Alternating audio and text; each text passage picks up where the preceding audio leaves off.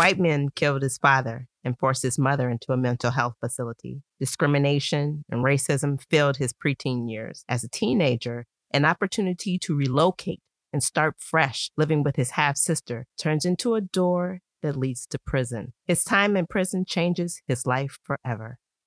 The man, Malcolm X. The book, the autobiography of Malcolm X. And you're listening to Lit Society. Let's get lit!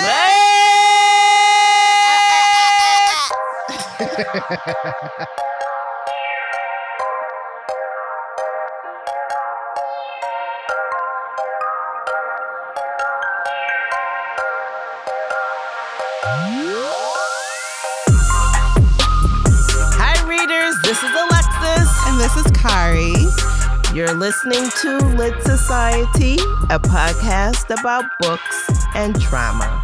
Yes. Kari, did you get a chance to watch D'Angelo and Friends on the Versus battle? You know, I'm very disappointed because I don't think your friend circle needs to be huge, but I would assume that D'Angelo had more than 3 friends.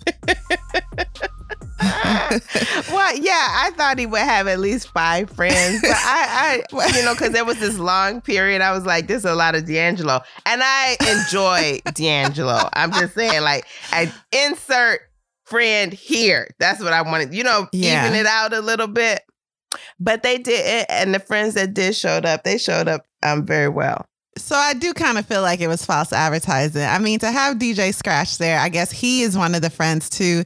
He's great DJ, so sense. cool. Mm-hmm. Her, of course, but she sang one song and a little bit of Lauren's part on Nothing Even Matters. I felt like more her would have been perfect. D'Angelo versus her, that would have been great. I would have loved that. Did you know it was originally planned to be D'Angelo versus Maxwell on Valentine's Day? So what happened? Some fell through and Maxwell, didn't go forward. And D'Angelo was available, ready to go and everything. So they's like, we got to get this man his flowers now and let him shine. So they went forward with it. Yeah, he's a showman. I saw him at Pitchfork when he was in Chicago, and I mean, that's a great show. The Black Messiah had just came out, and I just love, I don't want to say that, our music is better than your music, kids, but it is, though, because it's music, like instruments and singing and stuff. Yeah. He had on My Mama's Coat, and he kept it on the whole show. And I like that in him, he was bucking tradition. Show, he kept it on. Yes. He kept it on the entire show. He was not going to conform to our standards of fashion. He was going to wear Erykah Badu hat, Jill Scott coat, Patti LaBelle scarf. He was reminding us of all the past verses we loved. I saw it. I caught the symbolism, DD. Thank you, DD. But Patti LaBelle stopped in the comments too, so that was cool. Well, she's just for the people. I love Patti LaBelle. So I was both elated and disappointed at the same time. And then I was like, whoa. When I thought Woo came out, I literally screamed because Red like lost some weight. They both look vegan. I don't know what Method Man is drinking. But I mean, is he on a kale diet? Because he gonna stay 35 forever. Right. How old is Method Man? I don't know, girl. I'm about to look it up because he looks great. Somebody said 40. His wife is a very fortunate woman.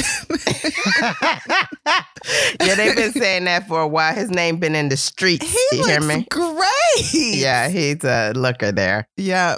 He's 49. That man is 50 years old. That's a granddaddy. Yeah.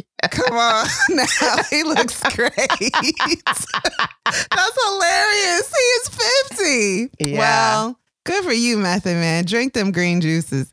Hey. Well, he does. He lifts a lot. I have seen his Instagram page where he's now you telling on yourself. Let's move on. What did you think about it? It was so mellow. I enjoyed it. It was very mellow. Oh, another thing they said is that DJ Scratch was the pre-show.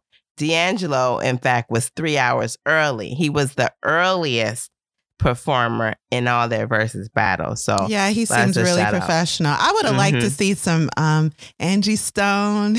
Yeah. I don't know if they talk anymore, but yeah. And Lauren, of course, would have been, I wasn't getting my hopes that high. I know Twitter was like, is Lauren in New York? Please. You and I have been to a Lauren concert, and it was a mess.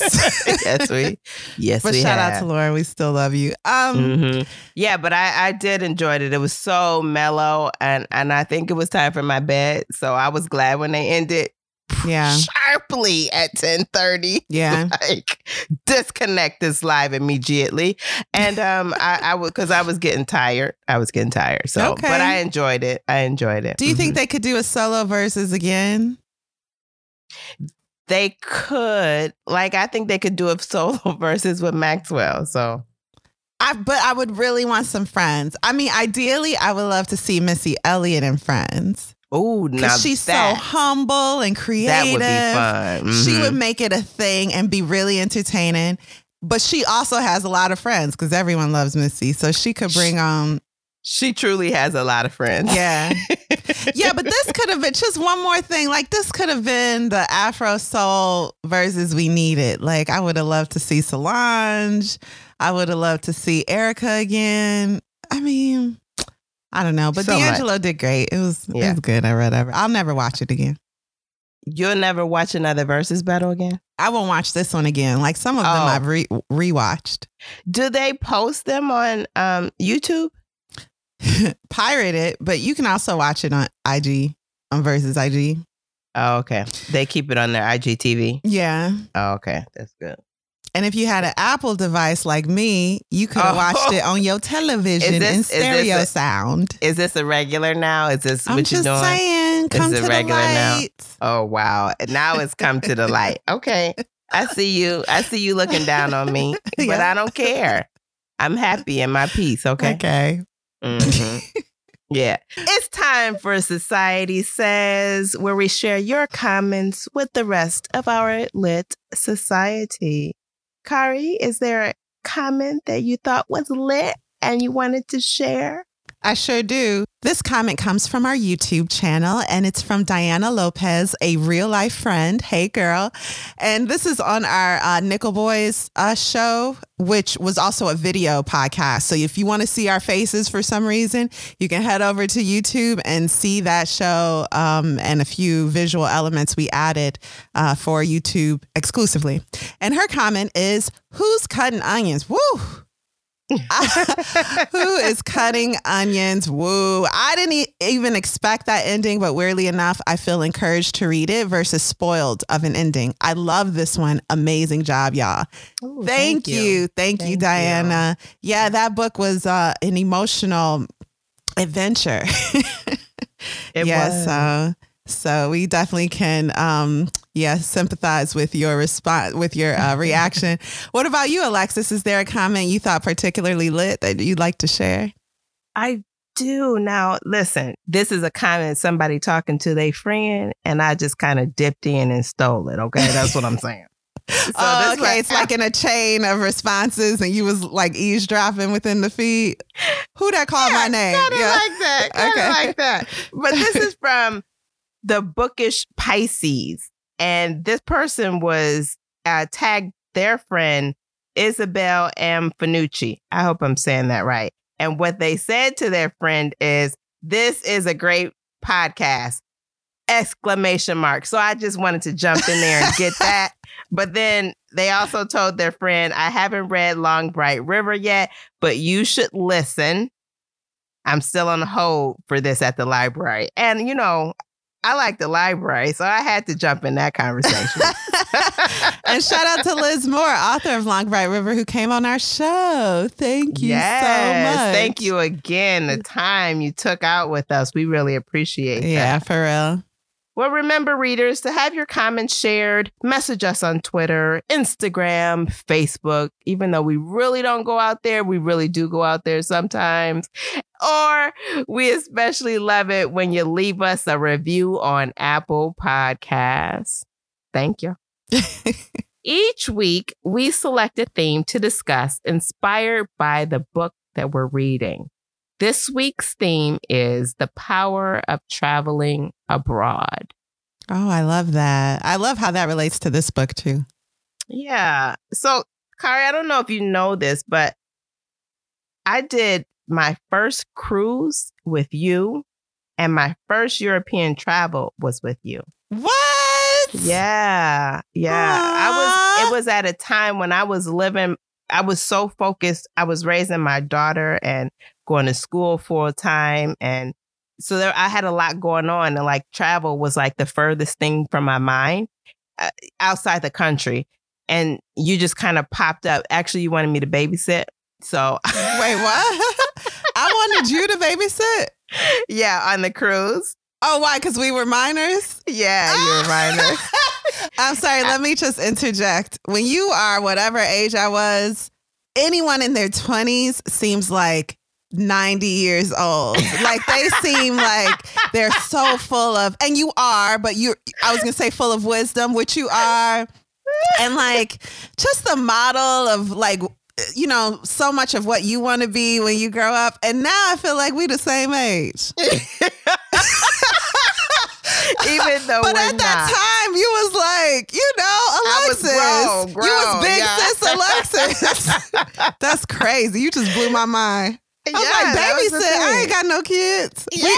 We really tricked you into coming with us on that children's excursion. Okay, go ahead. Well, good for you for doing it. I was like, I do need a break. This sounds reasonable. I could do it. Anyway, do you remember your first cruise or your trip out of the country? Yes, my parents are African American, so I've been on many cruises. I've hated most of them. Is that what the African Americans be doing? Yeah, that's what we do, girl. Sorry to stereotype, but you know, stereotypes don't apply to the individual. They apply to the majority. And Black people love cruises. I feel like it's prison with older ones, older strangers, and babies. And why would I want to do that? But yeah, I've been on more than a few cruises to a few places. And then you hop off and you get to experience the land for an hour or 3 hours. Maybe like 6. literally. That's the part I don't like about it. And then back to the boat for the endless supply of food. So yeah, I remember. Was that your question? Did I answer your question? So then what was your first interaction with the people of the country that you visited? Well, just think about the one that stands out to you the most, where you went and you got to interact with the people.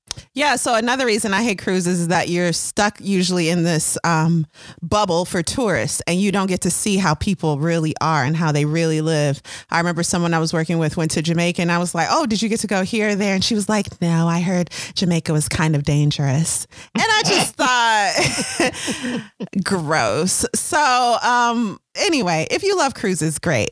To answer your question, Alexis, because I sound really high and mighty right now. That's not what I mean to sound like. Everyone's first trip out of the country is Canada, right? No. Or Mexico. Oh, no? Okay. No. Yeah, no. Okay. So I remember going specifically to Mexico to a village with my parents, and there were no cars, and we had to like bike, or you could ride in on a donkey if you wanted to be like really touristy. Oh, wow. And you could eat artisan bread baked in, someone's floor in their kitchen, which was awesome. And then, we could connect with real friends there, and that was fun. And then, as I got older and over 18, and I no longer needed you to chaperone my visits outside of the country, I spent a extended period in Italy, and I went by myself, and, never felt alone, made family there that I still talk to this day, and that you have also made your family, and you weren't even with me on that trip. And that's just awesome. Yeah. That's good. So do you remember the feelings that you had when you first hit land or yes. or got Go ahead. I just like, yeah, it's so exciting. Everything is new. The train, the ticket, and especially when you're like young and impressionable, everything is so cool. I remember putting on a fake accent and helping tourists. Wait a minute, stop. It's okay. So I was by myself and I wanted to entertain me. So someone asked me for instruction, and I like did my fake accent from some land I made up. I don't know. We'll say Wakanda. And I responded to them in Italian. I don't know if the directions were correct, but I felt great, and it was fun and funny to me. And it was great. And, just side note, I remember feeling that again when we went to Cuba. We went to Cuba, what, a year ago? It's almost 2 years. I think it's 2 years now. We were walking. I was walking the street, and a guy approached me and asked for directions in really broken Spanish. And I was like, I'm American, so you can just speak English. And he was like, oh my goodness. And then I somehow told him I was like from Chicago. He was like, me too. Him and his sister were from the Chicago area and they needed directions. It was great. So I just remember that feeling of being in a new world, new opportunities. No one knows you. The anonymity is intoxicating. It is so fun to be somewhere where no one knows you, and to just like pave a way. And to rely on the kindness of others without being a burden. You always want to bring enough money and have a place to stay and all that and arrange as much as you can. But at some point, you're going to have to humble yourself. And that's awesome. Whether you get lost, like I've been lost in Sweden for 5 hours in the rain and the cold until someone had to come find me. I got lost in Italy and a friend of mine, it was a different time. So me and my friend, who was Italian, she didn't have to take public transportation like me, so she was only doing it for me. And then we both got lost, and so we got scared because of the neighborhood and ran into a Blockbuster. Italy used to be full, like Brescia used to be full of Blockbusters and KFCs, and it was like straight up out of Chicago, but in Italy, and that was like our little safe haven. So. All that little stupid stuff you remember forever. A friend that we have in common, I remember meeting her for the first time, and to think that, we're friends today. And yeah, so, and then when you stay for an extended period, everything looks new and interesting when you start. But then after a few weeks or months, it just feels like home. And the street corners that you saw as, nests for new opportunity, they're just street corners. And you like talking to the market owner, like about the day. And, it's just nice. It's just cool. It really helped me feel like I am, a member of a global body of humankind, which is the truth. So what about you? Do you remember how you felt? I've been talking a lot. Thank you for allowing me to relive that. But what memories would you like to share from traveling, and how that affected your outlook on the world and on life? Yeah, so I remember the cruise. Like you said, you have this limited space that you could participate in. So that was limiting, but I enjoyed that first cruise. The people that I was with, that was enjoyable. But you didn't really get to interact with the people on that trip. So my first interaction with live locals was like in, I think I was in the Dominican or Jamaica, not one of the others, but both of them. I mean, I just felt like my eyes were opened, of course, to how people live differently. It made me appreciate the things that I have myself. And it made me just happy to be able to have the experience of being in someone else's culture and learning about it. And that is what I love more than anything when I travel out of the country. That is being with the people and how they live, not necessarily doing what the tourists do. That is not my favorite thing at all. My favorite thing is being with the locals hearing them, their experiences and what they do. So I love that. It really opens my eyes, and it takes me out of the limited space of, say, the community in which I grew up, and sees the world larger. And travel tends to do that for you in a really good and strong way. You see the world differently. You see people differently. You develop respect for others. Yeah.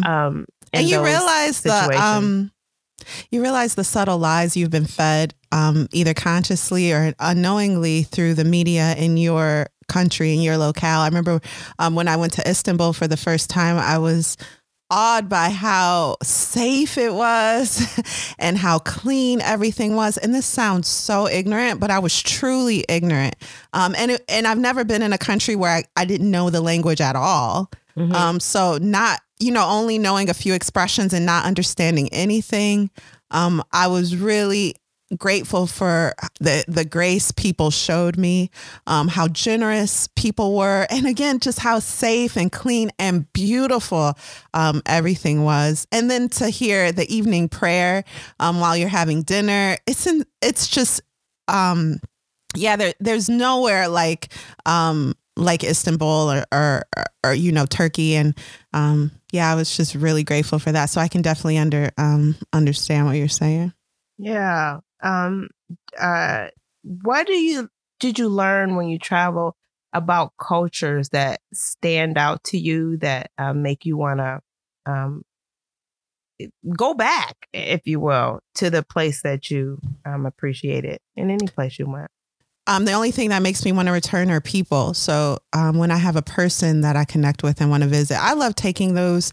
I'm putting down cruises a lot, but I think cruises and also ground tours, like you and I and your sister did a tour of Italy from top to bottom in 14 days. Mm-hmm. You're not going to feel like a local. You're going to do the touristy stuff with a little bit of time with the locals in between each city. Right. But that gives you a good footprint so that when you come back, you can choose a location and kind of pseudo live there for a little bit and get more of that local experience and be of use to people when you can. So what makes me want to go back after, getting an understanding of the layout of an area and the culture are the people.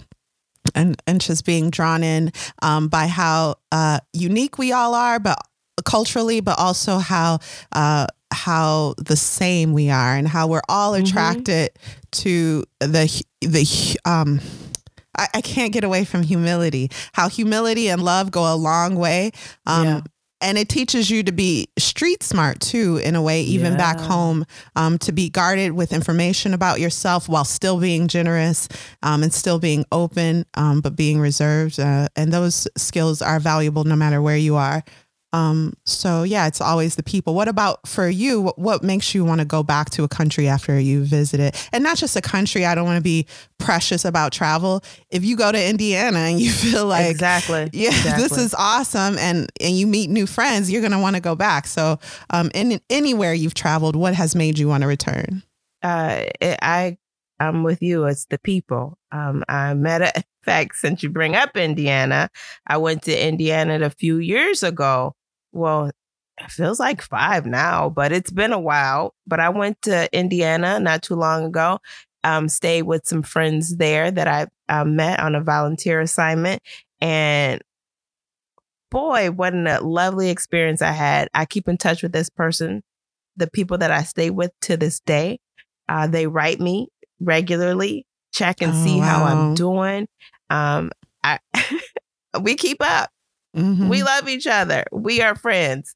I can officially say that we are friends. And then outside the country, I have a friend in Cuba that I love dearly. He's very special to me, him and his family. They're very generous to me, and they make me feel welcome. I've been to Cuba twice, and they make me feel welcome in their country. So it really broadens my view of the world and where you fit into it. Yeah. Mm-hmm. And with my interactions with them.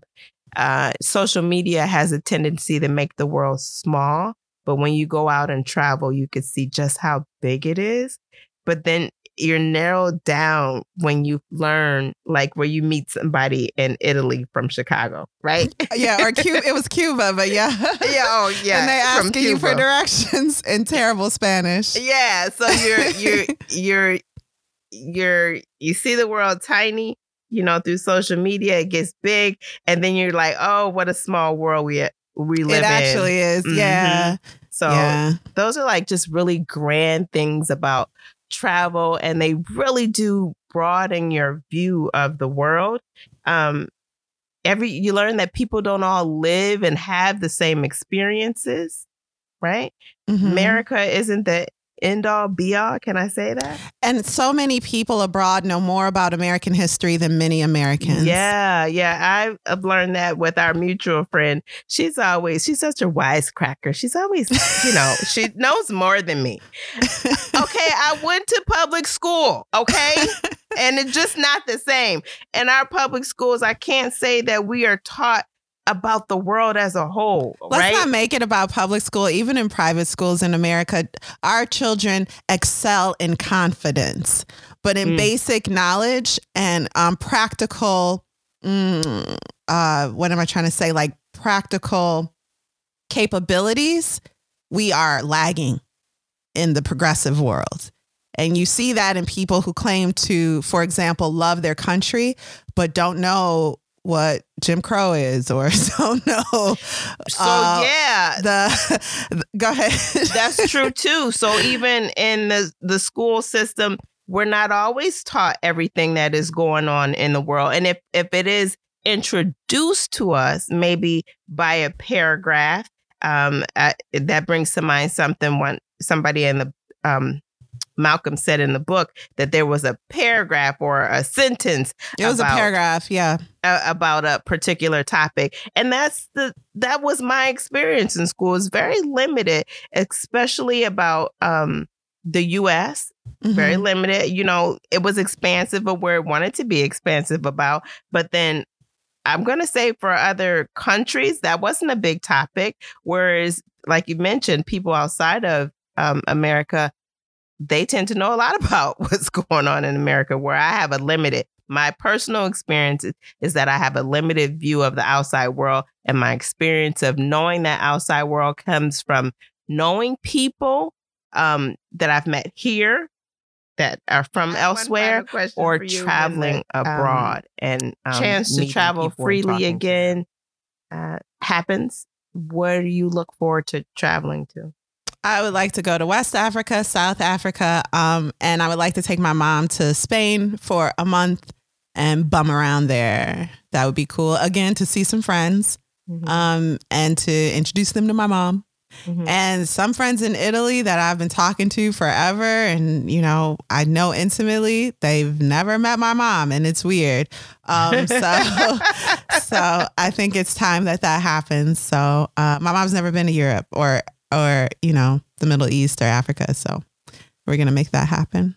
Well, so what about you? Well, back to Cuba, I know, to see your friends.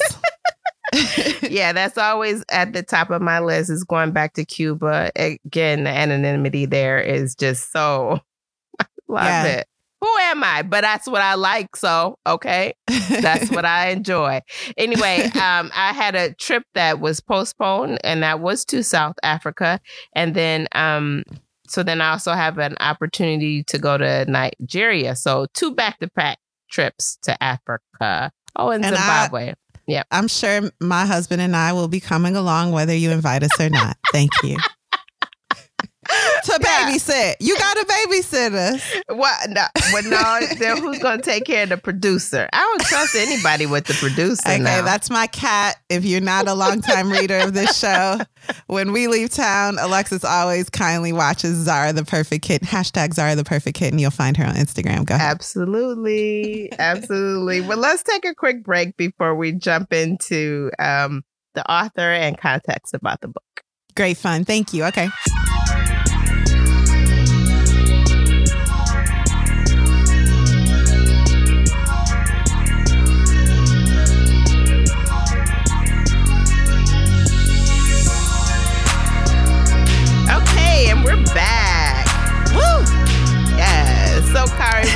share a bit about some context about the book and the author, if you will? So I was thinking maybe we could skip that this time because it is an autobiography and we're going to delve deeply into the life of one Malcolm Little in our deep dive. And I love that reminder. Thank you so much. No, thank you. Okay. It worked. Great. Yes. I was hoping you would make me do it. Okay, great. Thanks. No, that's what I do for all my such books. So anyway, moving right along, let's hear then a brief synopsis without spoilers before we jump into our deep dive. All right. So many have their opinions about him, but this is his story told in his own words through a series of uninhibited conversations with one of the most influential authors of his time. He brings himself down from the pedestal some have made for him and up from the abyss others have thrown him in, with a vulnerable telling of his start as a survivor from the gutters of society to his life as a passionate speaker in the halls of HBCUs and Ivy League universities. This is the story of Malcolm Little, who became Malcolm X. Alexis, what were your first thoughts of the book? Oh, yeah. So I'd never read the book. So I was excited when I saw it on the list. And I was excited also to listen to it, even though I've mentioned in a past episode, I realized that I don't like audiobooks, but actually I think that book made me not like audiobooks. What book was it? It was The Thursday Murder Club. I'm positive. It's a lot of characters. This is different. It focuses on one man. I can see that. Yeah. So, yes, I was excited when I got the news that we were reading this book.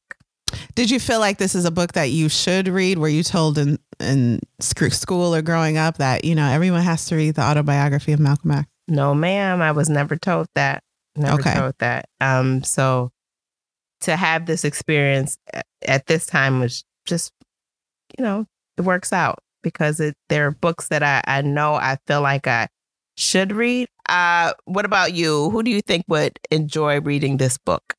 Yeah, if you are interested in diving into the mind of someone who lived in a different time and perhaps came from a different place and how the circumstances of their situation led them through a specific path that you would not necessarily take, or maybe you would have, I think this is a great book. I really think this is another one that could be like required reading in school. Yeah, and I just say I agree with you there because it's like intrinsic to the American experience. Yeah, his experience kind of links up with some of the other history books that we've read. The Black Fortunes? No. Black Fortune. Is that the name of the book? Yeah. So go ahead, continue. I connected it. So this is like a deep dive into that experience they were talking about. And then when we read, I don't think it was Black Fortunes because that was post-slavery millionaires. And this book is like talking about the, 30s, 40s, 50s, 60s. Maybe The Warmth of Other Suns. The Warmth of Other Suns is the book that I'm talking about. So I feel it could be like a pickup. Yeah, it could be like Black Fortunes, then you read The Warmth of Other Suns, then you read Malcolm X, and then probably Caste. Yes, so that's what I felt like this was. I was following like a path, and for my experience here, I got like little bitty details that helped me enjoy those stories even more. So yeah. That's so cool. Like if you read a book about the Russian Revolution, or you know what, you just read Animal Farm, but then you read an autobiography about someone who lived during that time. That's a great, like, well-rounded education of the time period. So I get what you're saying. That's great. Yeah. Yeah. I agree. There we have it. Kari, are you ready to jump right in and dive into the autobiography of Malcolm X? I was born ready. Let's do it. Oh, I also want to say that this is my second time reading the book, and I picked it up or put it on the list this time because Audible has a version read by Lawrence Fishburne, who we couldn't get on the show. Oh, I never asked. But so if you've read this book before, perhaps you're interested in seeing how Lawrence Fishburne performs it. And now, the autobiography of Malcolm X as told to Alex Haley. Part 1, the beginning and the end. Still shouting threats, the Klansmen finally spurred their horses and galloped around the house, shattering every window pane with their gun butts. Then they rode off into the night, their torches flaring as suddenly as they had come. My father was enraged when he returned. He decided to wait until I was born, which would be soon, and then the family would move. I am not sure why he made this decision, for he was not a frightened Negro, as most then were, and many still are today. My father was a big, 6'4", very black man. He had only one eye. How he had lost the other one, I have never known. He was from Reynolds, Georgia, where he had left school after the 3rd or maybe 4th grade.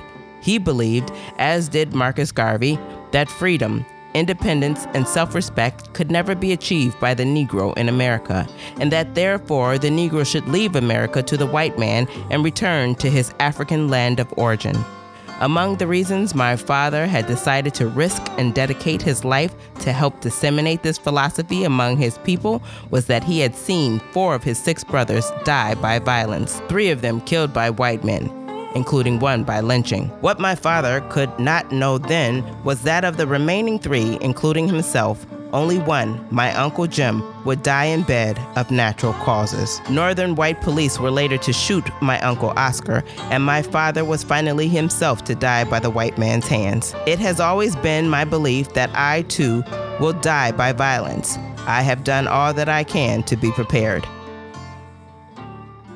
A Baptist preacher, his father was intent to preach that black men and women should leave America in part because 4 of his 6 brothers were killed by white men. Of all of his brothers, including him, only one would eventually die of natural causes. The rest died by violence. After his mother gave birth, his father took the family to Milwaukee. His mother was educated and light-skinned. Malcolm X's father... Malcolm X's mother's father, Malcolm's grandfather, was white, which was his mother's shame. This is all Malcolm knew about his maternal grandfather, and it's because of this grandfather that Malcolm had red hair and light skin. And I'm actually going to call him Malcolm Little until we get to his teenage years, where I'll call him Red.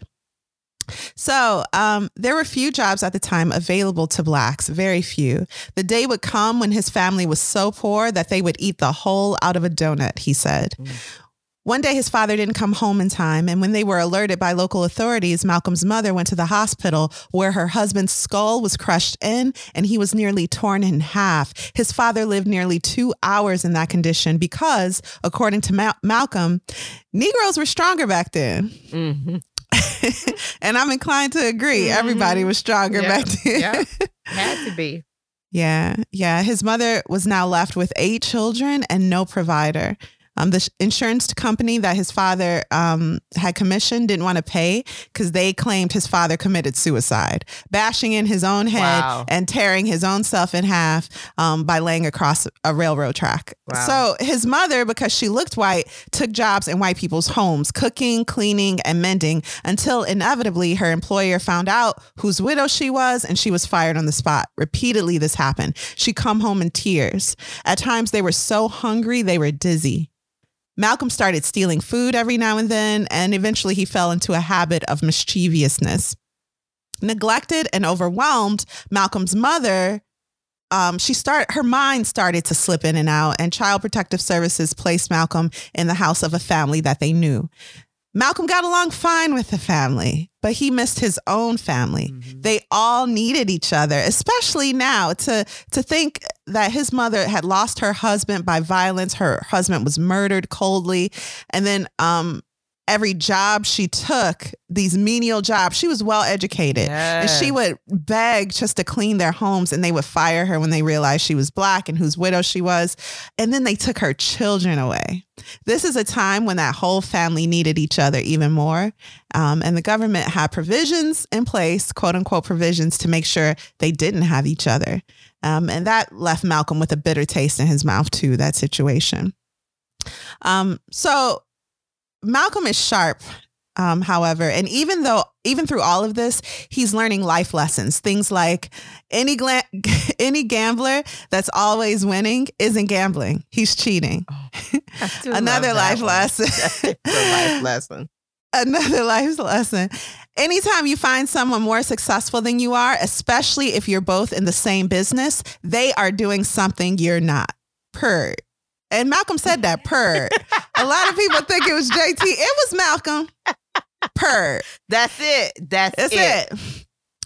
His mother was eventually committed to a state mental hospital, and a judge, a white man, was now in charge of a black man's children. Of course, they were state children. Yep. Legal, modern slavery with good intentions. That's how Malcolm saw it. Yep. Years later, by the way, they got their mother out of the hospital, and she lived with one of her children. The last time Malcolm visited his mother in the hospital, when he was 27, she didn't even recognize him.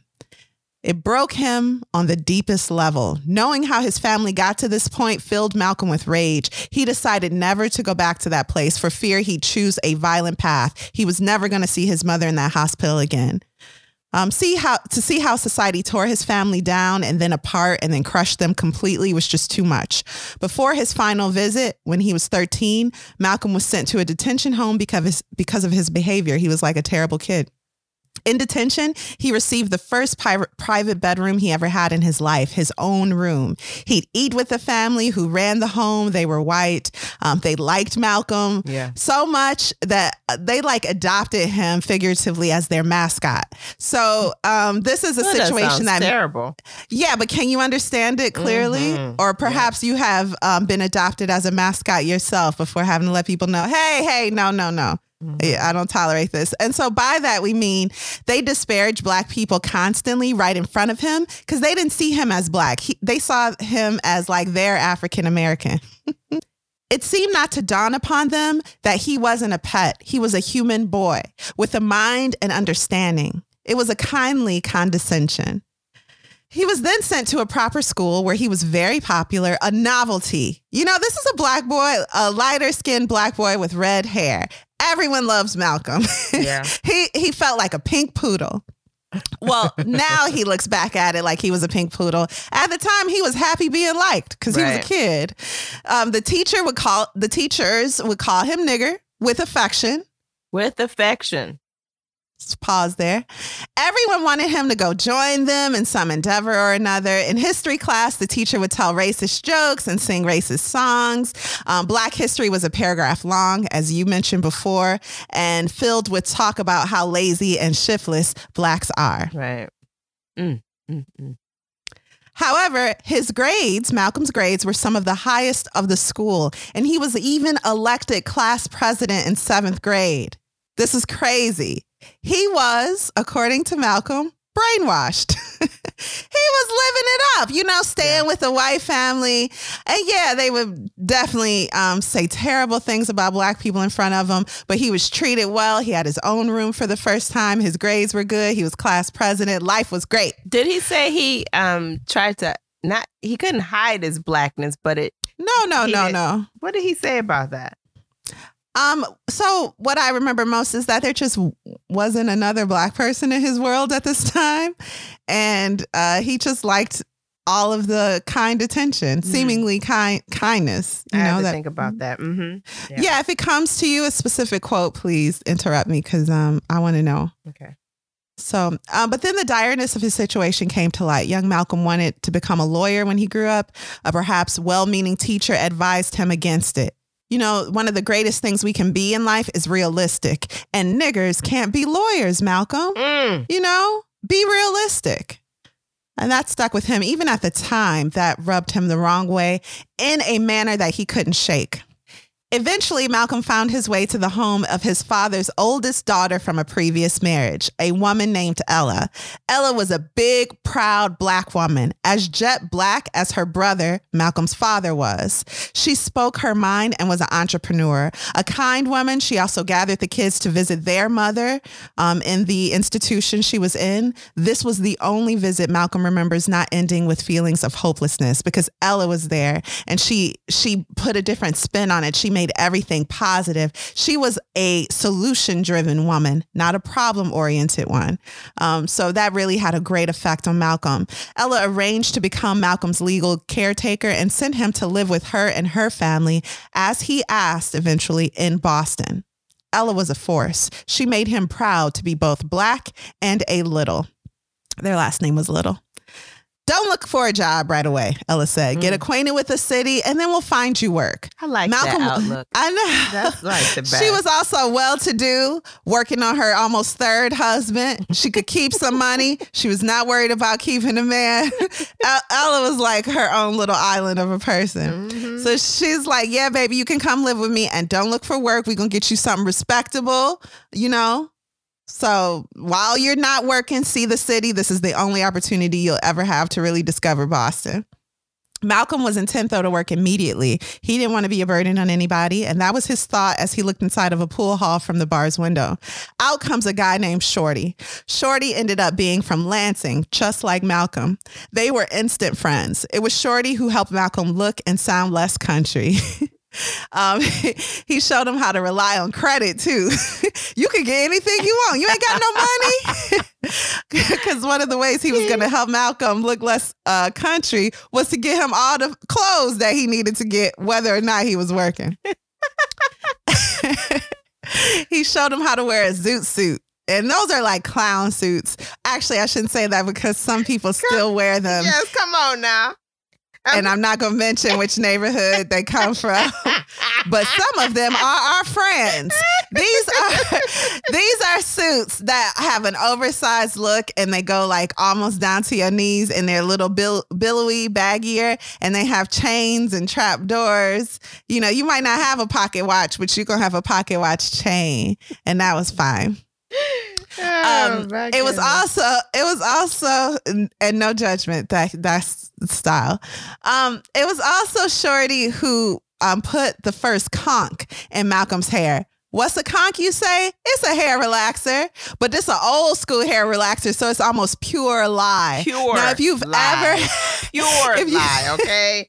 My goodness. Black people, come here. You ever have your hair relaxed and you know how I feel like your skull is on fire and your brain about to slip out? Fire. Mm-hmm. Yes, I've been there. It's that times 50 because this was, like we said, almost pure lie. But the longer you could stand it, the straighter your hair would be. So men would sit in chairs squirming and crying to, as Malcolm sees it now, erase their heritage. Erase their heritage. Malcolm is tough on himself, okay? Yeah. So Malcolm's getting a name now with the lower class Negro community. Nothing like the snooty fake people from Ella's neighborhood who put on airs to sound more white. And he learns how to dance, a secret talent his body was holding that he didn't even know he possessed. You know, I love how he describes that. Yes. I love it. He was like, all Black people know how to dance. They just keep and they're inhibited when they're around. Well, he was saying, you know, there are these stereotypes about Black people that we like seasoning and that we like to dance. That's all true. And we're good at it too. So he said there are these differences between us. I've seen them. So while working at the local ice cream parlor, a job his sister Ella did eventually make him take, he met a girl named Laura, and Laura was a bookish church girl raised by her grandmother. Week after week, she'd order something and sit quietly reading while enjoying her treat. Malcolm was like really noticing her because she looked like beautiful and clean and stuff. So Malcolm eventually got her to join him at a dance. And that was when they went to these halls and did like swing dancing. It was called Lindy Hopper. But it was those dances where you use your whole body and you throwing people in the air, swinging them around and having fun. You know, people don't dance no more. It's sad. When Ella met Laura, a good, clean Negro girl, There were wedding bells in her eyes. She was looking at Malcolm in them zoo suits and conch, and she was thinking, he ain't never going to be nobody. But when he showed up to the house with Laura, Ella was like, yay. So Laura lied to her grandmother about where she was going and snuck out to dance with Malcolm. She was the perfect partner. She felt so light to him. But when he started dancing with other partners, she got quiet and stopped talking to him. And then when she come to the ice cream shop, she wouldn't even like look at him, or she wouldn't come at all. And Malcolm was like, whatever. I also get the feeling that Laura wasn't the only girl Malcolm was spending time with at the time. But Malcolm gave her, the space she needed to tell him what was on her mind, or not, whatever. And thinking back, he says he wished he would have looked intently at her face while they were dancing, because maybe then he would have seen evidence of the lifestyle she would later choose. There was this thought that if you looked into a girl's face while she's lost in dance, you could see what kind of woman she really was. Wow. But anyway, I'm not going to say that ain't true. That sounded about right. So anyway, Laura approached about the truth of that. I know. I mean, that's got some, that got some weight to it a little bit. I think so. So Laura was like, okay, fine. I'm done giving you the silent treatment. She approached Malcolm again and asked that he take her to the next Lindy Hopper dance. She wasn't going to lie this time. And she told her grandmother what she was doing and where she was going. And they had a big fight. When Malcolm showed up, the woman didn't say anything to him. So he didn't say nothing either. Malcolm is rude. Okay. Yeah, now that definitely, that's exactly what I said when I read that. How rude. Yeah, because he looks terrible. It's like this big old baggy suit on. It's like when Moesha dad opened the door and Q showed up, and Moesha dad was like, we're better than this. Well, that's how the grandmother is, except she's coming from a good place. And now today, as he's telling his story, Malcolm's like, I would have felt the same way had anyone who looked like me showed up to my house asking for my daughter. Mm-hmm. So his heart really goes out to the grandma. But at the time, he was like, she ain't gonna talk to me. I ain't gonna talk to her. Whatever. So at the dance, Laura showed up and showed out. She kept up with all the other girls and even outshined a few. When Malcolm and Laura exited the dance floor, get this, y'all, Duke Ellington half rose from his stool and gave her a nod. Malcolm ain't got no reason to lie. This is the truth. Document it. Look it up. It was time for the next dance, and Laura had more than proven herself. But that's when Malcolm saw the most beautiful white woman he'd ever seen staring at him from across the room. She looked like money, and she was gorgeous. He dropped Laura off at home and ran back to pick up Sophia. That was her name. They began spending days and nights together. Girl, he takes Sophia any and everywhere, and she'd pay the way wherever they went. She was crazy about black men, and she was crazy about Malcolm. At this point, I think Malcolm was as affectionate with her as he could be with any woman. He's a very selfish person, and he doesn't give us any reason to believe he ever loved Sophia. But I have to say that they stuck together. If you take romance out of it, at least you can admit they were like, if Shorty was his best friend, then Sophia was number two. Right. Because as long as they were together and the things that they did together, surely there was some affection in there. Or lust, maybe. I mean, they weren't bettering each other, but they were crazy about each other. They were. And Malcolm isn't going to say it, but I think that they were crazy about each other. Toxic relationships. Yeah. Great fun. At this point, I think Malcolm was like, too selfish to be in love with anyone. And he never respected any woman, I think, outside of Ella and his mom. Maybe his sisters. So the next time he heard about Laura, she was in and out of jail and prostituting herself for drugs. He blames himself personally for her demise. So throughout this book, you're going to hear things that sound misogynistic because they are. Also, please remember the people in your family who you love very much who are also misogynists. That's Malcolm. He's your misogynistic uncle. This girl completely lost her way and ended up on drugs, and he can't believe, even to this day, that he let that happen.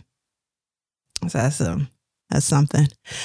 Still with Sophia, he took a train job that took him all the way to New York. And when he visited Harlem for the first time, his jaw hit the floor. The Black people there weren't putting on airs like the uppity folks back home in Ella's neighborhood. They had sincere style and genuine class. They carried themselves in a way Malcolm had never seen from either white or Black folks. Here was the nest of like art, music, fashion, and Black expression during a time that has never been repeated. This is... He was in the middle of it. He'd visit the Apollo Theater to see Dinah Washington sing, and years later they become close friends. He was home, and Sophia told him, "You won't be happy anywhere but Harlem." She was supporting him, his ambition. They were still seeing each other whenever he was in Boston, every other day almost. So they were still seeing each other often. But New York was heaven to him, and Harlem was seventh heaven. His red conch was shining, and his best friend was still Shorty and notable musicians. Malcolm was 16 years old, passing as 21, and he went by Red for his famous conch, as we said. His hair relaxer that was like all curled up or whatever. Profanity was his preferred language, and zoot suits were his uniform. He was a clown, unaware of the circus. He thought he looked good, and people, again, white and Black, would stop and stare at him in the street. And he was like, "Yeah, I see you looking. I looked at you looking at me looking." Okay, because I'm looking good. Looking back, he just laughs like I was brainwashed. Mm-hmm. He learned the hustles of Harlem. This included armed robbery, pimping, and gambling. There was a community of outcasts, and there was a code amongst this community. They looked out for each other and without trusting anyone. It should be emphasized that Harlem wasn't full of these people or even crime, but this is the life that appealed to Malcolm. The day finally came for Sophia to call Red and tell him she was married. She married a stable white man with her, who her family would be okay with her family's blessing. And this arrangement was to do nothing to change what her and Malcolm had going on. She was just like, "What did you do today?" "Well, I got married." "Okay, cool. I expected you to get married one day." "Yep, I did." "Okay, I'm going to see you next Thursday." "Yep, I'll see you then." Yeah. Real regular. Okay. Real regular. Mm-hmm. That was the routine. It do sound like he was kind of saddened by it, or he felt away, but whatever. I don't think so. Okay, he don't think so either. So with Sophia on his arm and his own bravado, Red became known as Detroit Red. There was another Red at the time, so he had to be Detroit Red. The other a funny man, was known as Chicago Red, and he was so talented at comedy that he later found success as a professional musician. Alexis, who is Chicago Red? You said a musician. No, I'm sorry, comedian. He found success as a professional comedian. Chicago Red. Red Fox, yep. So Malcolm started selling marijuana to the big band members in his area, traveling up and down the East Coast using his train pass, which no one bothered to double check because he wasn't keeping his train job. Folks was at war, jobs needed to be filled. He take a train job sometimes and just keep the pass so he could hop on the train and sell drugs up and down the East Coast. Eventually, though, the draft came knocking. Oh, boy. It's the draft. At this point, Red was no longer dressing in loud zoot suits, but more conservative style clothing. And there's a funny part where he walks into a bar in this big old zoot suit, probably yellow. And one of the hustlers is like, he just look at him. He like, no. The next time. Can't do that. That's not what we do here. This is Harlem. Get it together. Mm-hmm. So the next time Red walks into that same bar, there's a suit waiting for him on the counter. Don't pay me. Just, payment to me is not having to look at your zoo suit. That's how the hustler felt. So Red was understanding he needed to change up his style. So he was, they took measurements. It was a tailored suit. Yes. Yeah, he had learned that in order to get something, you had to look like you had something. Mm-hmm. And that applied to hustling people too. But when the draft notice came, he put on the loudest zoo suit he owned and paraded the streets talking loudly about how he couldn't wait to join the army. The Japanese army. So to anybody that would listen, he would talk about how he couldn't wait to join the Japanese army. He still ended up in the draft line, though. They was like, yeah, okay, whatever. We're on to you. And then he ended up in front of the army psychiatrist. And continuing his theatrics, he looked under the door in the psychiatrist's office and then whispered into the man's ear, "Hey, Daddy-O, don't you tell nobody. I want to get sent down south organize those Negro soldiers, you dig? Steal us some guns and kill us some crackers. The psychiatrist starts shaking and making a note in a red pen. And it wasn't long before Detroit Red received his rejection letter from the Army in the mail. He was like, great. Mm-hmm. He then started escorting Johns to those who would fulfill their bizarre appetites. This was another hustle. These Johns were the Ivy League graduates now working as judges, lawyers, doctors, all white men. They came to Harlem to take off their sanitized masks and do what they knew they'd never be judged for. Not in Harlem, not by Black people. We can do every, I'm a judge, disgusting thing we want to do. Mm-hmm. And who's the wiser? These are just Black people. Malcolm was shocked to see the high and mighty act so low. And while in jail, he wondered what a psychiatrist would think of everything he saw. He also noticed a particularly brazen brand of depravity among the rich, white, and influential that he'd never seen among even the poorest Black communities. And a lot of that goes with access and a feeling of entitlement. Eventually, he started gambling. He'd run numbers through West Indian Archie, a math genius who could remember the numbers he collected before turning them in. He'd spend the day collecting numbers from people, West Indian Archie would, never writing anything down, and then repeating those numbers accurately along with who placed the bet at the end of the day. An unheard of talent. Yeah, that talent would have made him a celebrated success in the world had he not been who he was, where he was. But one day, Malcolm asked to be paid on a number West Indian Archie didn't remember him playing. And there was a bigger issue here. Was Malcolm trying to ruin West Indian Archie's reputation? A solid rep was all a man had in most cases, and young, high yellow, red-headed Malcolm was trying to take that from West Indian Archie, maybe. Of course, the only logical response from Archie was to threaten Malcolm's life, and he gave him a time and a day to pay the money back. Malcolm was scared blind. He had no idea at this point. Scared blind. Yeah. Mm-hmm. At this point, he did I lie? I don't know. I think that was my number. Was it not my number? He don't know who's right at this point. All he wanted to do was get as high as possible and avoid being murdered. Like a fool, I didn't leave the bar. I stayed there sitting, like a bigger fool, with my back to the door, thinking about West Indian Archie.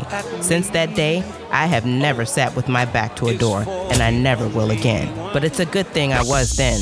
I'm positive if I'd seen West Indian Archie come in, I'd have shot to kill. The next thing I knew, West Indian Archie was standing before me, cursing me, loud, his gun on me. He was really making his public point, floor showing for the people. He called me foul names, threatened me. Everyone, bartenders and customers, sat or stood as they carved drinks in midair. The jukebox in the rear was going. I had never seen West Indian Archie high before. Not a whiskey high. I could tell it was something else. I knew the hustler's characteristic of keying up on dope to do a job. I was thinking, I'm going to kill Archie. I'm just going to wait until he turns around to get the drop on him. I could feel my own .32 resting against my ribs where it was tucked under my belt beneath my coat. West Indian Archie seemed to be reading my mind. Quit cursing, and his words jarred me. You're thinking you're going to kill me first, Red, but I'm going to give you something to think about. I am 60. I'm an old man. I've been to Sing Sing. My life is over. You're a young man. Kill me. You're lost anyway. All you can do is go to prison. I've since thought that West Indian Archie may have been trying to scare me into running to save both his face and his life. It may be that's why he was high. No one knew that I hadn't killed anyone, but no one who knew me, including myself, would doubt that I'd killed. I can't guess what might have happened, but under the code, if West Indian Archie had gone out of the door after having humiliated me as he had, I'd have had to follow him out. We'd have shot it out in the street. But some friends of West Indian Archie moved up alongside him, quietly calling his name. Archie, Archie. And he let them put their hands on him. And they drew him aside. I watched them move him past where I was standing, glaring at me. They were working him back toward the rear. Then, taking my time, I got down off the stool. I dropped a bill on the bar for the bartender. Without looking back, I went out. I stood outside in full view of the bar with my hand in my pocket for perhaps 5 minutes. When West Indian Archie didn't come out, I left. He took more drugs than he ever took in his life within the period of 24 hours, and he was completely out of his mind when a car pulled up and Shorty hopped out. It was known on the wire, which is like the informal way information traveled amongst people. Let me just say, when they were talking about the wire, I was like, yeah, I get it. And then I was like, wait a minute, what is the wire? And then I learned what the wire was. But it was effective. Mm-hmm. And it was known on the wire that there was a hit out on Red. Yeah. So he was completely out of his mind, like we said, when Shorty pulled up in a car and hopped out. Shorty had driven all the way to New York to save his friend Red's life. Everyone knew that there was a price on Red's head, so Malcolm hopped in a car on his way back to Boston. He terrified Shorty on the trip from New York to Boston by talking nonstop for hours like an insane person. Oh, he was high. He was on a lot of drugs. Yeah. Sophia and Shorty are now rehabilitating Red. And yes, Sophia's still married, but her husband is rarely home and she sticks close to Red. Shorty's a musician now. He learned how to play, I think, the saxophone, one horn.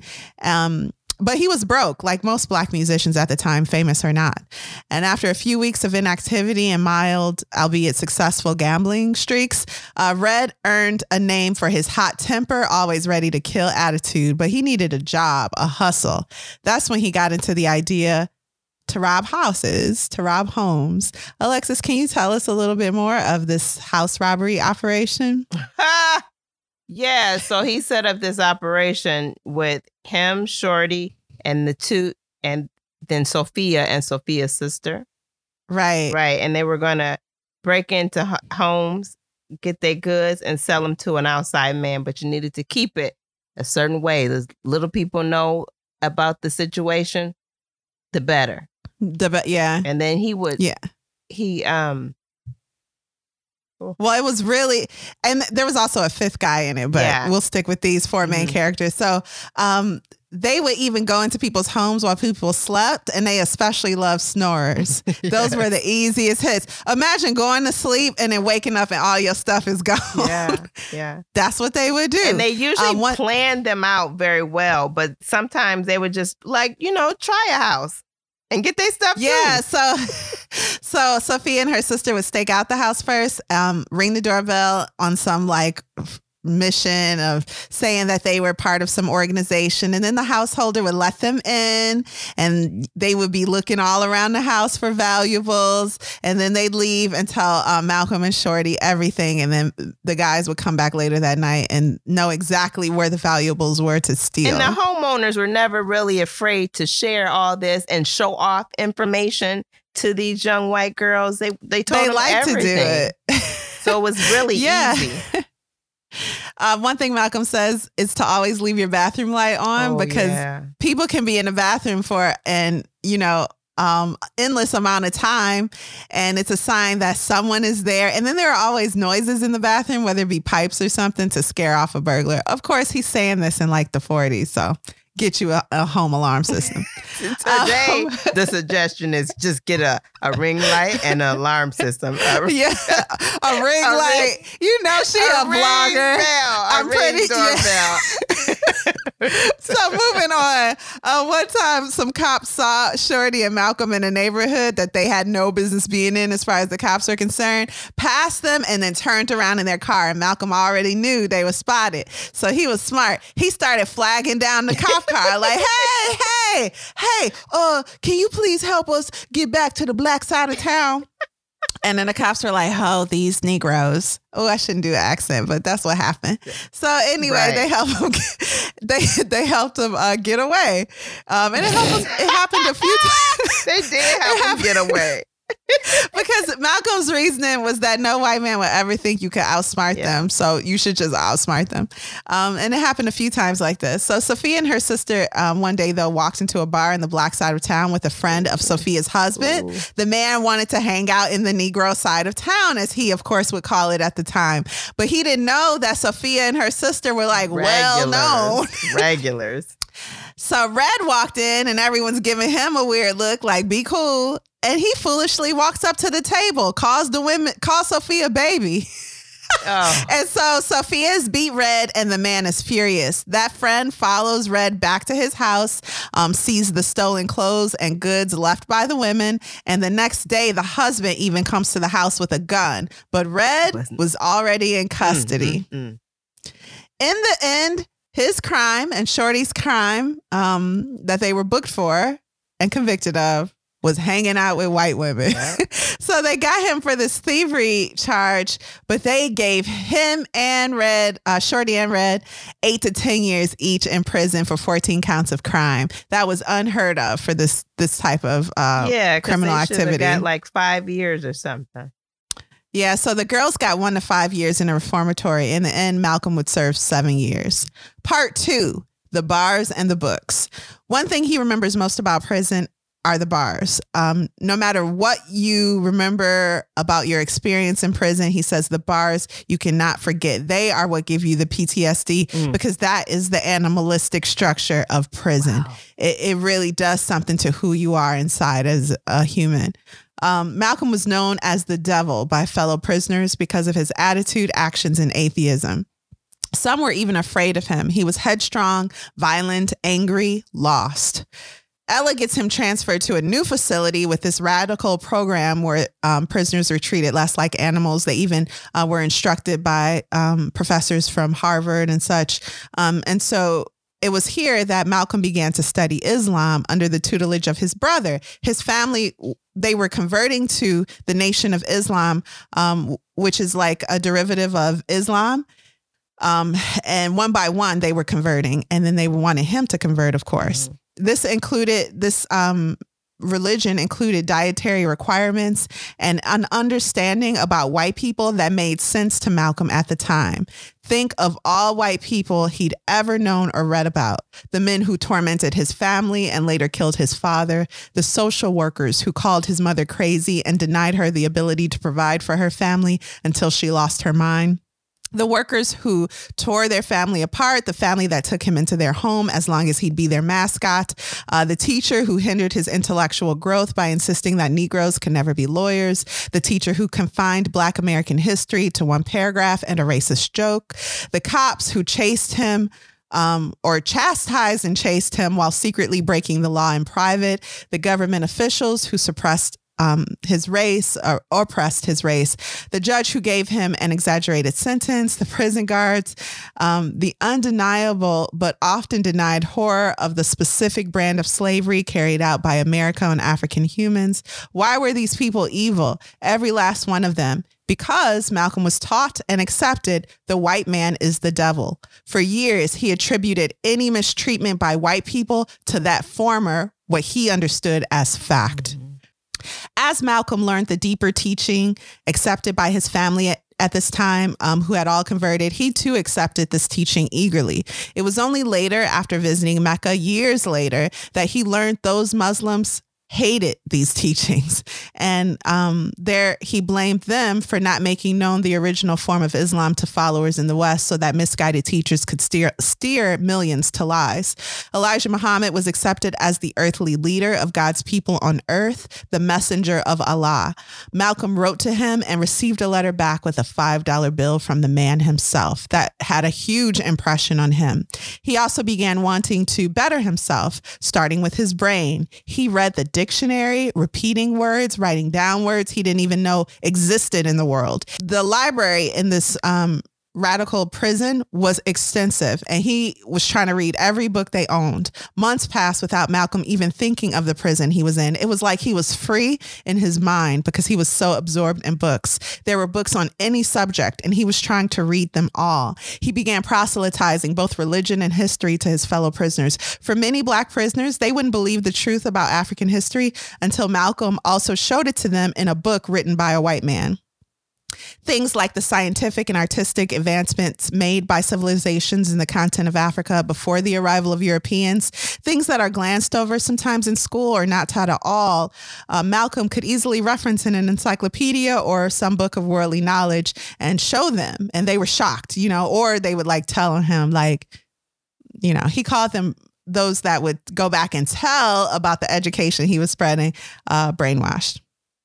It filled him with sadness, but also determination to see how blind Black Americans were to their own past, their own origins. And he dedicated his life to the education of Black people as he saw it. He also dedicated himself to telling the white man about himself. He joined debate groups and would go back and forth with moderators from top universities.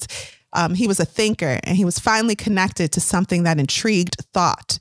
It should be emphasized that everything Malcolm experienced in his life, all of the pain and injustice, made the clarity he now thought he'd found about race relations, overpoweringly seductive. Yeah. Race and history, the past, the future, they were all connected for him, and that he couldn't discuss one without discussing the other. Everything was brought back to race and race relations in his mind. And later in life, his views changed. Anyone who knows about Malcolm X knows that, but not until he was betrayed by the man he looked to as Earth's divine messenger.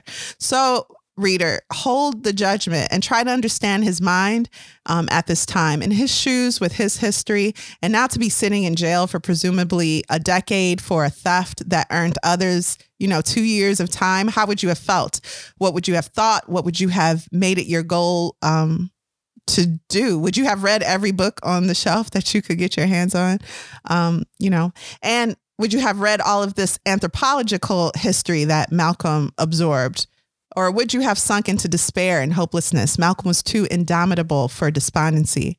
Whatever he was going to do in life, he was going to do it with every molecule of his body.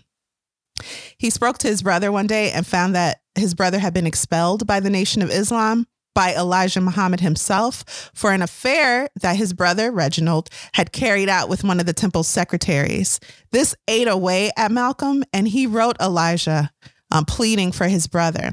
Elijah Muhammad wrote back, "If you once believed the truth and now you are doubting, then you never believed in the first place." Remember this, reader.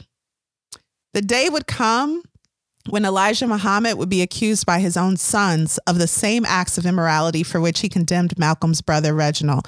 Reginald eventually lost his mind and was institutionalized. Malcolm saw this downfall of his brother at the time as divine judgment. Right. Now, however, as he's telling the story, he sees clearer and believes it was likely his family's turning against him, all for Elijah Muhammad, that drove his brother to insanity. Moving on, Malcolm was released on parole. Shorty, too, was coming up for parole. Yay! Malcolm's oldest brother was able to arrange for his employment as proof that he'd be a good citizen once released. Shorty was having trouble finding such support for his parole. But while in prison, by the way, Shorty studied music and musical composition, and he'd even written a few works, including one named The Bastille Concerto. His family, Malcolm's family, wanted Malcolm to come to Detroit and join a temple there. Malcolm first stopped in Boston to see Ella. She wanted Malcolm to find success in whatever he did. She really wanted the best for him. Oh, she was a wonderful sister. Incredible, and a strong force in his life throughout his life. So Malcolm began working. Even when they were at odds. Yeah. Even when they were at odds. Yeah, which definitely happened a few times in his life. She was still in his corner. He began working and saw with new eyes how so many chose to stay in a pseudo enslavement by depending on credit to buy things they didn't need and shouldn't have wanted. Meanwhile, the business owners would pocket millions and form a legacy of wealth, while these dependent on credit would be penniless. And the stuff they were selling was poor quality too. It was stuff they never should have wanted. But they saw it as if you had this thing, then you've made it in the world.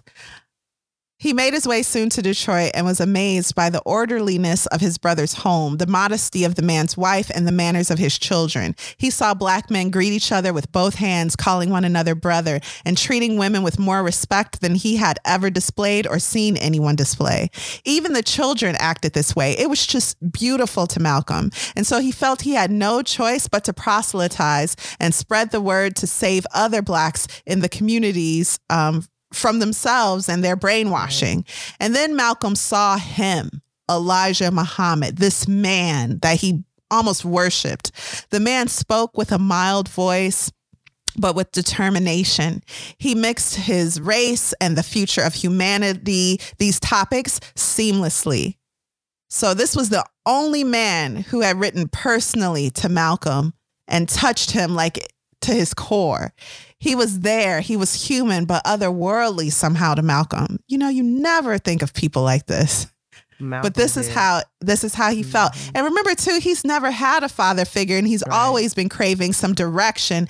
And by following this man, he saw evidence of improvement in his life that he could point to. It really opened up something that was already in him that no one else took the time to access or to help him access. Malcolm then took the last name X. He was no longer Malcolm Little. The X represents the true name of his family that he will never know. And in fact, Black Americans largely do not know because of the inhumane acts of slavery and its methodic erasure of our original home language and even name. Malcolm began recruiting with steady success. This pleased Mr. Muhammad, who wanted to see the teaching spread in other cities. We did not land on Plymouth Rock. Plymouth Rock landed on us. Surprise! He caught the eye of the FBI, who sent an agent to his job. They asked him to register for the Korean War. Malcolm submitted papers saying he was a conscientious objector. They asked if he even knew what that meant. Malcolm replied that when a white man asked me to go off and fight and maybe die to preserve the way the white man treated the black man in America, then my conscience made me object. So, do you understand? Do you get it? Do you get it? Do you understand what conscientious objection is? I can't even say it. Malcolm later went to save as he sought his former friends. Shorty was a musician now, and they caught up discussing old times. But when the subject shifted, Shorty made it clear, listen. Hey, hold up. All that Muhammad is carrying on, I love white women and pork way too much to be talking about this. So do you want to go smoke some drugs or not? Because I need to know. I got a show to get to. So Malcolm was like, well, we ain't going to be friends no more, and I really love you. But they didn't really see each other much after that. Then Malcolm went to find West Indian Archie, the same man who had run him out of Harlem, out of New York City, out of the state so many years ago. He found the man's address, and West Indian Archie let him in. Now, we didn't really go into this, but West Indian Archie was a sharp dresser, a wise man who spoke clearly. He was just a man to be admired at the time. So when he lets Malcolm in, West Indian Archie was sick now. He was old and he was pitiful. He wore wrinkled pajamas. This man who always stayed immaculately styled. He now looked at Malcolm and beamed, Red, I'm so happy to see you. Malcolm all but hugged him. And remember too, you know, he was at the time looking for a leader that he could somebody to follow, be inspired by. And even when West Indian Archie was threatened to kill him, he still respected him. He still respected West Indian Archie. So to see him in this state it was hard on Malcolm. He told him how getting run out of Harlem saved his life. And they agreed that the numbers were not even worth talking about. Mm-hmm. Neither could remember who was right anyway. They don't know who was right. So Malcolm felt himself getting overcome with emotion. And so he made Archie accept some money, and then he left. It was clear Archie's end was near. Death was almost at his door. So one day Malcolm met Betty, an instructor of one of the nation's classes for women. Betty was also near to completing her secular training to be a nurse. Malcolm was intent to remain single in order to better assist Mr. Muhammad. We laughing because we don't believe any of this, but he really tries to sell it. He does. He really does. You know, he hasn't been with a woman in 12 years. He's trying to devote himself to his faith. Yeah. He invited Betty to the Museum of Natural History. Why? To convince her that the pig is disgusting. That's why we don't eat it, for real. Give her some history behind things so that she could teach the classes the women's classes that she was teaching even better. He totally believes this is why. He was impressed. Listen, I was halfway impressed by her intelligence and education. Yeah. That's what this man said. And then he started thinking of marriage, just all out of the blue. If he did choose to get married, Betty was of proper height compared to him, and she was the right age. Can I just tell you? Tall enough. She's childbearing age, and let's see what else is there. She's really smart. Yeah, I think this would make sense. This makes sense. Yeah, logically, right? Yeah. You know, Mr. Muhammad had told them that the right age of a woman for a man to marry her is half the man's age plus 7. We just gonna let that sit. So figuring in the calculations, Betty was suitable. For real, y'all. This is what he's thinking. So he calls her one day and asks if she wants to be married, convinced that she already knew he'd ask. She agrees, and they are hastily married. Mm-hmm. Now, she knew already. Were you getting ready to say that? Women always know. He don't really. Yeah, he's never really trusted a woman outside of his family, as we said before. But at this point in his telling of his story, Malcolm wants us to know something. He wants us to know that he loves Betty and that his love is not superficial. He loves her deeper than her beauty, which she indeed does have. The aspects of her personality that only get better with time, though, that's what he's in love with. She's the only woman he ever even thought of loving and the only one he's ever trusted. Okay, Malcolm, we believe you. Calm down.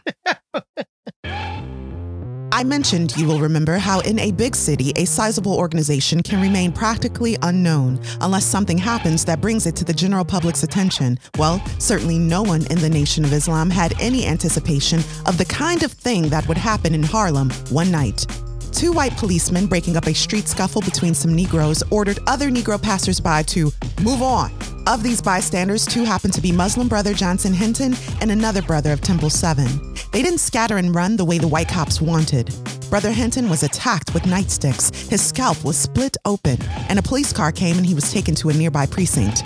The second brother telephoned to our restaurant, and with some telephone calls in less than half an hour, about 50 of Temple 7's men of the Fruit of Islam were standing in ranks formation outside the police precinct house. Other Negroes, curious, came running and gathered in excitement behind the Muslims. The police, coming to the station house front door and looking out of the windows, couldn't believe what they saw. I went in as the minister of Temple 7 and demanded to see our brother. The police first said he wasn't there. Then they admitted he was, but said I couldn't see him. I said that until he was seen and we were sure he received proper medical attention, the Muslims would remain where they were. They were nervous and scared of the gathering crowd outside. When I saw our brother Hinton, it was all I could do to contain myself. He was only semi-conscious. Blood had bathed his head and face and shoulder. I hope I never again have to withstand seeing another case of sheer police brutality like that. I told the lieutenant in charge, that man belongs in the hospital. They called an ambulance. When it came and Brother Hinton was taken to Harlem Hospital, we Muslims followed in loose formations for about 15 blocks along Lenox Avenue, probably the busiest thoroughfare in Harlem. Negroes who had never seen anything like this were coming out of stores and restaurants and bars and enlarging the crowd following us. The crowd was big and angry. Behind the Muslims in front of Harlem Hospital, Harlem's black people were long since sick and tired of police brutality. They never had seen any organization of black men take a firm stand as we were. A high police official came up to me saying, "Get those people out of there." I told him that our brothers were standing peacefully, disciplined, perfectly, and harming no one. He told me those others behind them weren't disciplined. I politely told him those others were his problem. When doctors assured us that Brother Hinton was receiving the best of care, I gave the order and the Muslims slipped away. The other Negroes' mood was ugly, but they dispersed also when we left. We wouldn't learn until later that a steel plate would have to be put into Brother Hinton's skull. After that operation, the Nation of Islam helped him to sue. A jury awarded over $70,000, the greatest police brutality judgment that New York City has ever paid. The Nation was now front of mind for law enforcement and locals alike. A television program was made featuring interviews and footage with Nation members and Mr. Muhammad. It was titled The Hate That Hate Produced. It was sensationalized, and the fear spread among mainstream media, and even some prominent black leaders spoke against the Nation. "Why do you hate the white man?" reporters would ask incredulously. Malcolm would respond with scathing fire. "The wolf is in no moral position to accuse the sheep of hate. When my ancestors are snake-bitten and I am snake-bitten and I warn my children to avoid snakes, what does that snake sound like accusing me of hate teaching?" No reporter wanted to debate Malcolm about history. In fact, they'd mention how Lincoln freed the slaves, and he'd bring up things Lincoln said in speeches against Black people. In truth, Lincoln wanted to save as much of slavery as possible while conserving his Union. So that's easy to find. Anyway, his words were then twisted by writers in the press. He also felt attacked by Negro leaders. "Today's Uncle Tom wears a top hat," he said. "He is the personification of culture and refinement. He is known as professor, doctor, judge, and even reverend doctor." He explained the need for separation, but not segregation. Segregation implies that another was in control and that someone decides what opportunities come to your life. Separation was the need for people to go back to their original place. And this is what he believes, again, at the time. To Malcolm, at the time, it was simple for Black men to beg for integration, for them to be pacifists, to lay at the feet of white men, to sit in at their diners was shameful and redundant. Look at us. We're all evidence of centuries of imposed integration. Since the first boat of slave women were assaulted on their way from their homeland to the so-called New World. Now, when we decide to organize and speak for ourselves, integration is out of the question. They have not intended to treat us as human. It was never even crossed their mind. And so a new nation must be formed of Black Americans free from oppression. This is his goal. And this is his thinking. Under the encouragement of Elijah Muhammad, Malcolm spoke more and more for the nation publicly. He particularly enjoyed speaking at colleges, including HBCUs, Howard, and Ivy League schools like Harvard. And he never left without learning a way to improve his public speaking skills when he moderated these sessions. He later learned that because Elijah Muhammad never felt comfortable himself speaking at a university, he envied Malcolm for his enthusiasm to do so.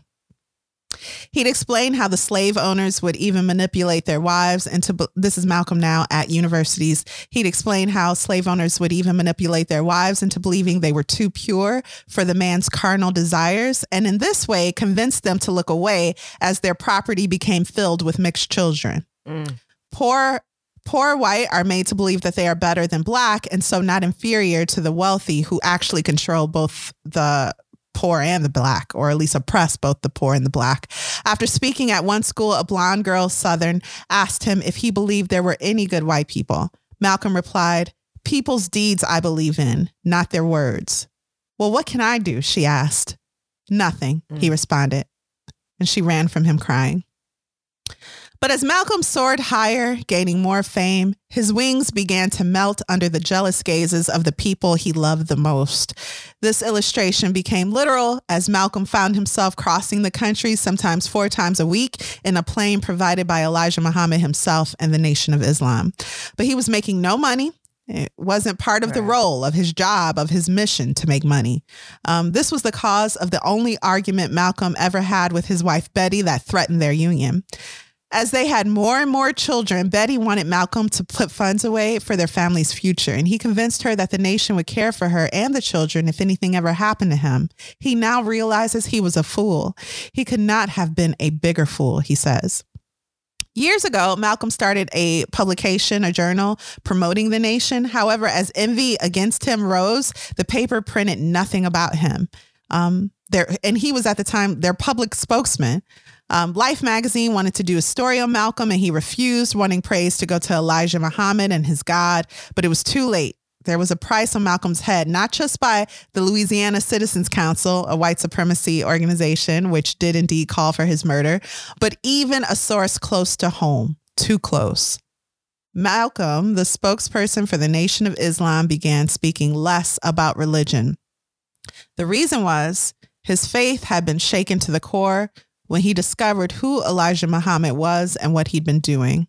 When Mr. Muhammad was 67 years old, secretaries in their 20s initiated paternity suits against him. Thank you, Alexis. And when it first happened, it sounded insane to Malcolm, unthinkable. One after another, though, the women were sentenced by the nation's court to banishment, forbidden from having contact with any other Muslims. Malcolm thinks back to seeing his brother Reginald enter a restaurant, and when he saw him, Malcolm walked up to his own brother and told him he wasn't welcome. Out of loyalty to Mr. Muhammad, he did this. He hasn't seen his brother since that day.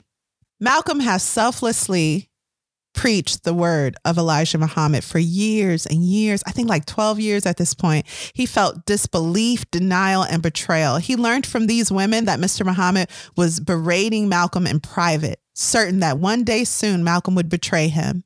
But when Malcolm called JFK's assassination chickens coming home to roost, Mr. Muhammad silenced Malcolm for 90 days. Malcolm was crushed. Yeah, he saw that as an opportunity because all this negative talk he was doing about him had finally presented itself as an opportunity to set him up. And then talk of killing Malcolm began to spread, and he caught wind of it. Talk like that could have come from only one man, and it was unconscionable. It was an unconscionable reaction. Malcolm was being set up. The betrayal nearly broke his brain. He went to see a psychiatrist too. This was the lowest point I'll say in his life. If there's a reverse climax, I don't know what that is. It's not really an anticlimax, but this is the point in his story where, no, this is the climax. This is what everything really has been leading up to. Also around this time, Malcolm and his family formed a strong friendship with a young, beautiful boxer who was a follower of Malcolm and his teaching. Do you know that man's name? A follower of Elijah Muhammad and his teaching. Well, he was a devoted follower of Malcolm. He would show up at his speaking events, even though he was a celebrity. That's what I mean. But yeah, Muhammad you're right. Ali. Cassius Clay.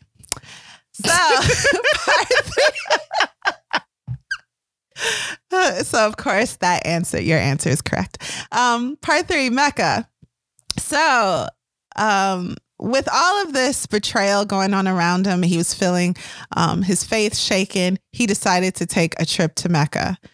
First, he entered Cairo and he saw honor, respect, and decency among Black, brown, and fair-skinned people.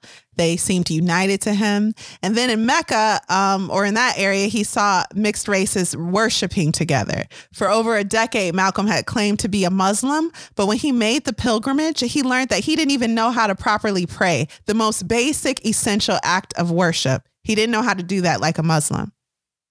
When he arrived, he wasn't permitted to visit Mecca right away. Officials wanted to investigate this American so-called Muslim. So they took his passport and he had to wait, He was like a man stranded in the ocean. He couldn't speak the language and he was just, waiting for approval that might not ever come.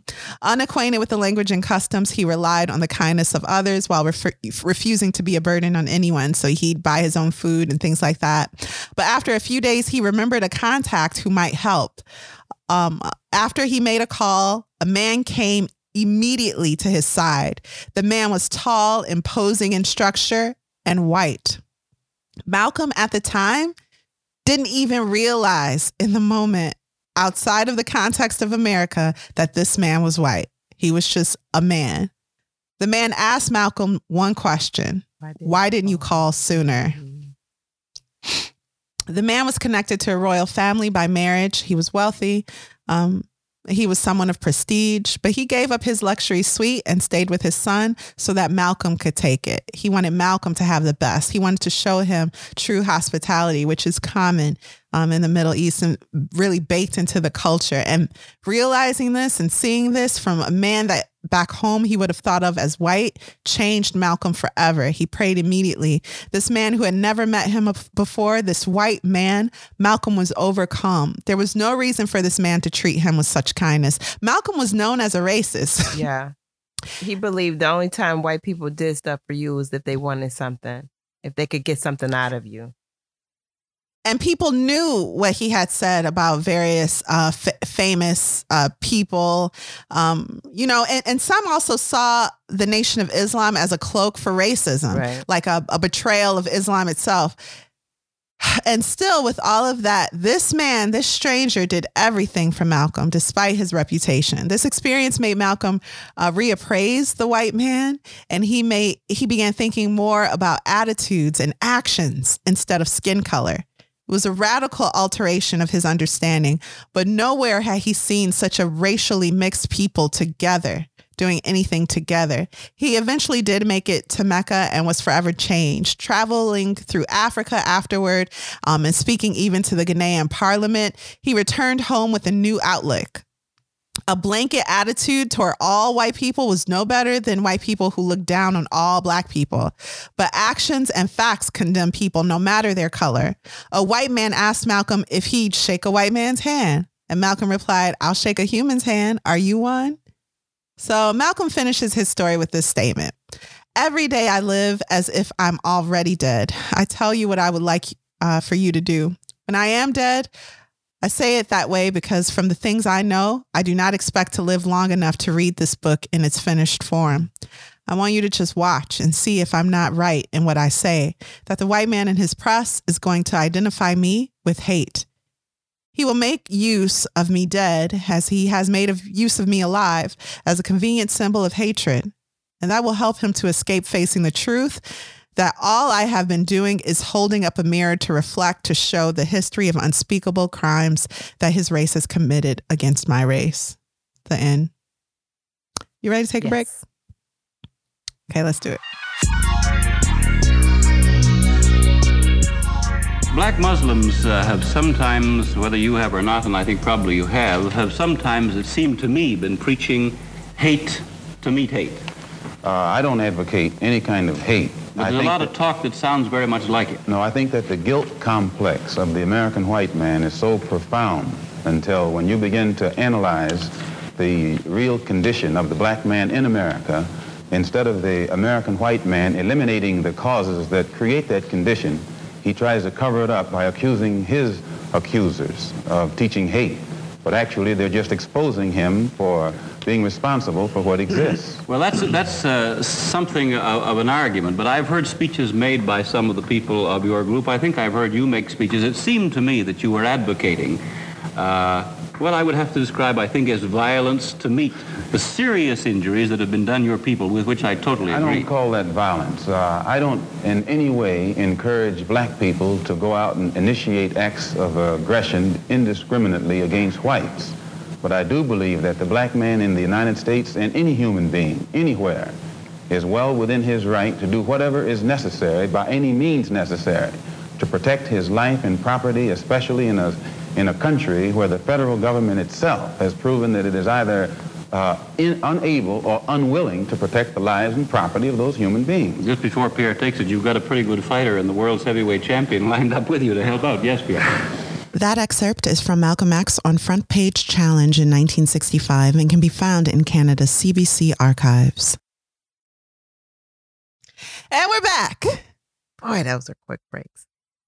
Alexis, what did you think of the autobiography of Malcolm X as told to Alex Haley, and would you recommend this book? I loved Lawrence Fishburne's reading of it. He did a really good job. Very good. But the book itself, I loved it. I liked hearing that detailed, and as I mentioned earlier, it feels like it fits in with the stories that we've read last year. And this feels like a catch-up, like they were overlapping, and here's another piece of that puzzle that we were reading. So I loved hearing the details about the people he knew, the experiences that he had, and how they impacted him, and how he got to be this person who could accept that all whites are devils. And that was wrapped up and packaged very nicely in his telling of the story.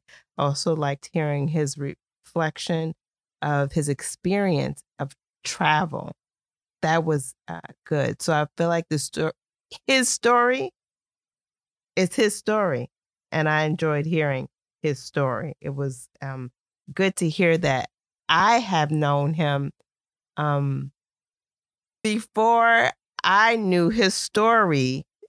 I knew him as the man that called white people devils. That's what I knew about him. But knowing his story, I learned that on his trip to Mecca, he had a revelation. it opened his eyes in a different way so that he would receive, not put that stamp on everybody that all white people are devils. So I really appreciated his story. And in fact, no white person is the devil. Actions condemn people, not their skin color. Yeah. So I appreciated it. It's autobiography. It's his story. And I did not get to read the epilogue. Me neither. I was hoping you read it. Unfortunately, I did not. I thought it was going to be read by in the reading, and they cut it off. And then I looked, and the epilogue was like another 100 pages. And I was like, I'm not gonna make it. So I will step back and read that, and hopefully we can talk about that again. But yeah, I would definitely recommend this book. It is an eye opener for myself. It was really quality reading. How about you? I mean, you've read it before, so what's your thoughts? So as a child reading this, coming from a household where we always had very close friends of different backgrounds, and then having friends as I grew up from different backgrounds, I read this book from a place of like security where it was, I could easily accept everything Malcolm was saying as his story and his story alone, and appreciate the nuance and what made him come up to his conclusions. But reading it now where racial injustice is often in our face, it was harder. And it was harder for me to constantly hear him talk about so he loved Black people, and you gotta love someone who loves you. He truly loved his culture, right. But he was so lost because he was so isolated.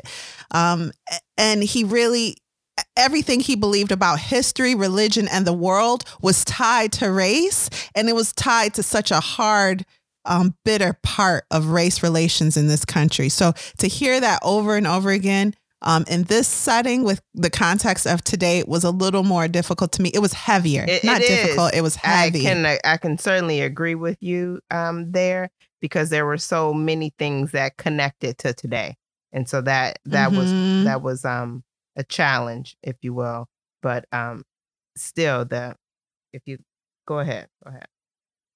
And the reason why I brought up the German who talked about German history so matter-of-factly, and I'll bring up South Africa also, when you can talk about the ugliness of your history to someone who was a victim of it, there's a healing there. But that's not a place we've ever been here. Right. So you can't openly talk to someone about even what this country was like a year ago, 20 years ago, or 30 years ago, because they might not care.